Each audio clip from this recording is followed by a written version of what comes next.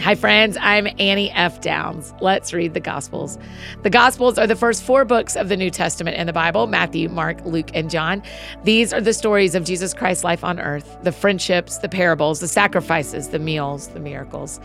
Each month here on Let's Read the Gospels, we read all 4 books, so make sure you're subscribed so you don't miss any of it. We're going to finish up the book of Matthew today. So if you're enjoying having this rhythm in your life, today's a great day to invite a friend to jump in tomorrow when we start the book of Mark. So here's how it works. Most days, as you know, I read 3 chapters to you, but just like yesterday, we're only reading 2 today.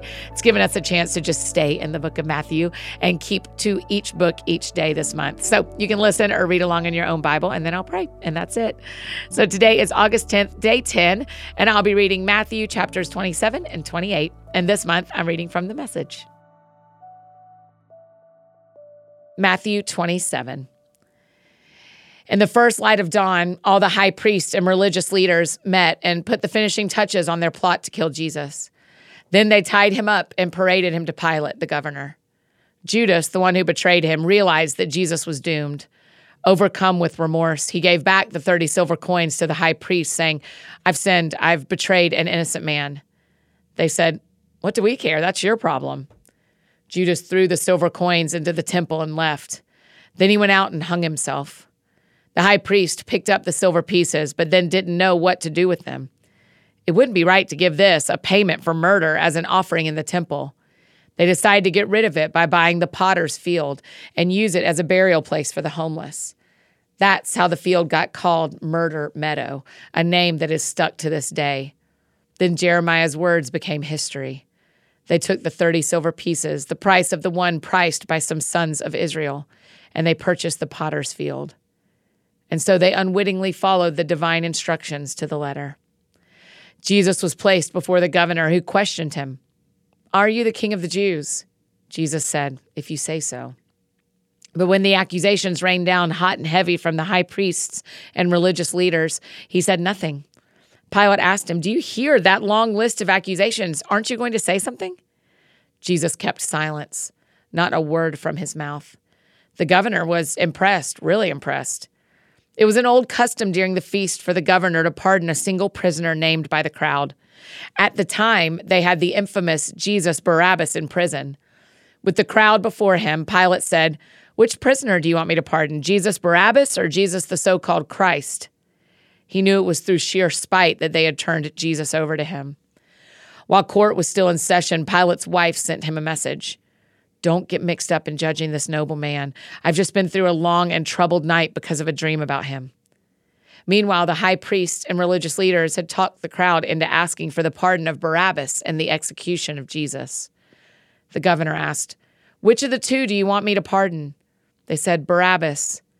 "Then what do I do with Jesus, the so-called Christ?" They all shouted, "Nail him to a cross." He objected, "But for what crime?" But they yelled all the louder, "Nail him to a cross." When Pilate saw that he was getting nowhere and that a riot was imminent, he took a basin of water and washed his hands in full sight of the crowd, saying, "I'm washing my hands of responsibility for this man's death. From now on, it's in your hands, your judge and jury." The crowd answered, "We'll take the blame, we and our children after us." Then he pardoned Barabbas, but he had Jesus whipped and then handed over for crucifixion. The soldiers assigned to the governor took Jesus into the governor's palace and got the entire brigade together for some fun. They stripped him and dressed him in a red robe. They plaited a crown from branches of a thorn bush and set it on his head. They put a stick in his right hand for a scepter. Then they knelt before him in mocking reverence. "Bravo, King of the Jews," they said, "bravo." Then they spit on him and hit him on the head with a stick. When they had had their fun, they took off the robe and put his own clothes back on him. Then they proceeded out to the crucifixion. Along the way, they came on a man from Cyrene named Simon and made him carry Jesus' cross. Arriving at Golgotha, the place they call Skull Hill, they offered him a mild painkiller, a mixture of wine and myrrh. But when he tasted it, he wouldn't drink it. After they had finished nailing him to the cross and were waiting for him to die, they killed time by throwing dice for his clothes.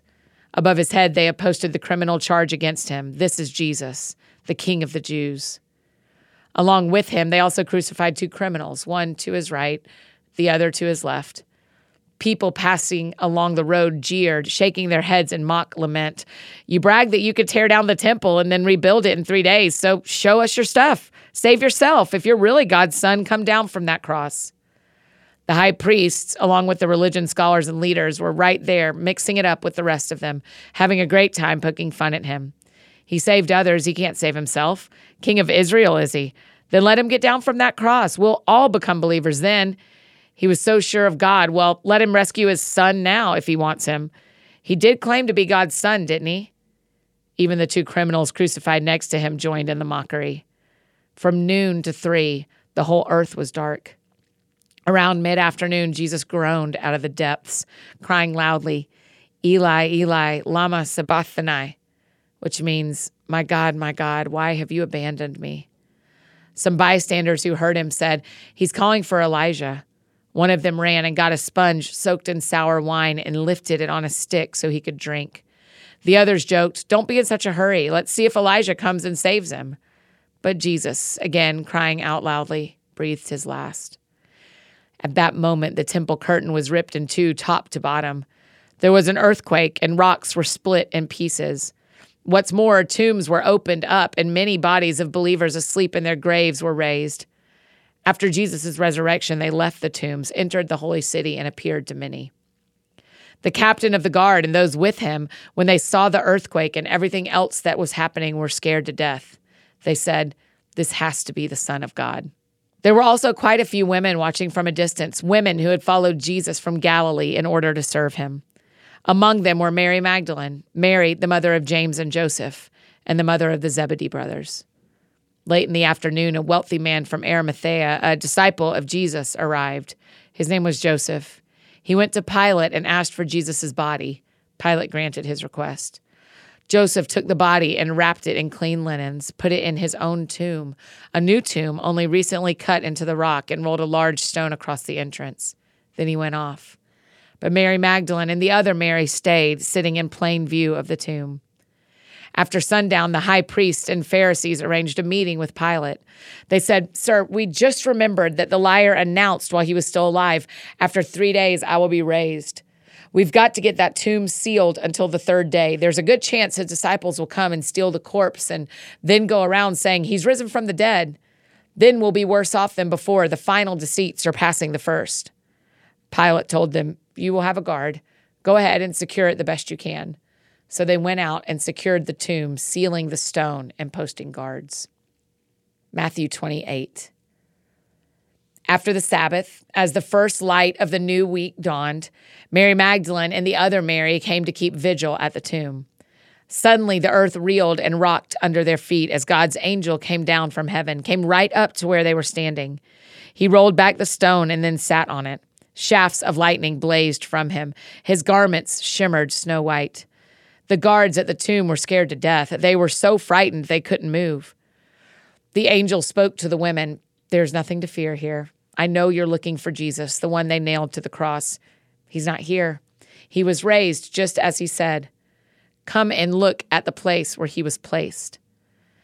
Now get on your way quickly and tell his disciples he is risen from the dead. He's going on ahead of you to Galilee. You will see him there. That's the message. The women, deep in wonder and full of joy, lost no time in leaving the tomb. They ran to tell the disciples. Then Jesus met them, stopping them in their tracks. Good morning, he said. They fell to their knees, embraced his feet, and worshiped him. Jesus said, you're holding on to me for dear life. Don't be frightened like that. Go tell my brothers that they are to go to Galilee and that I'll meet them there. Meanwhile, the guards had scattered, but a few of them went into the city and told the high priests everything that had happened. They called a meeting of the religious leaders and came up with a plan. They took a large sum of money and gave it to the soldiers, bribing them to say, his disciples came in the night and stole the body while we were sleeping. They assured them, if the governor hears about your sleeping on duty, we will make sure you don't get blamed.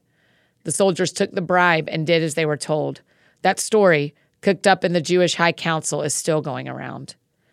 Meanwhile, the 11 disciples were on their way to Galilee, headed for the mountain Jesus had set for their reunion.